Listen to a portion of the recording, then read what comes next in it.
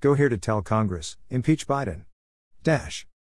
Representative Chip Roy, TX21, and Representative Bill Posey, FL08, sent a letter to Dr. Anthony Fauci following his failure to provide information on correspondence with the virology community regarding the origins of COVID-19 and gain-of-function research in Wuhan, China.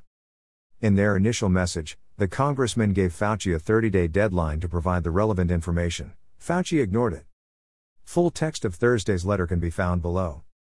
Anthony Fauci, MD, National Institute of Allergy and Infectious Diseases. 5601 Fishers Lane, MSC 9806. Bethesda, Maryland 20892.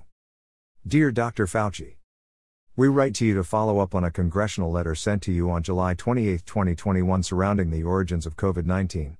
1. We have yet to receive a response from you and request once again that you provide transparent answers to the American people.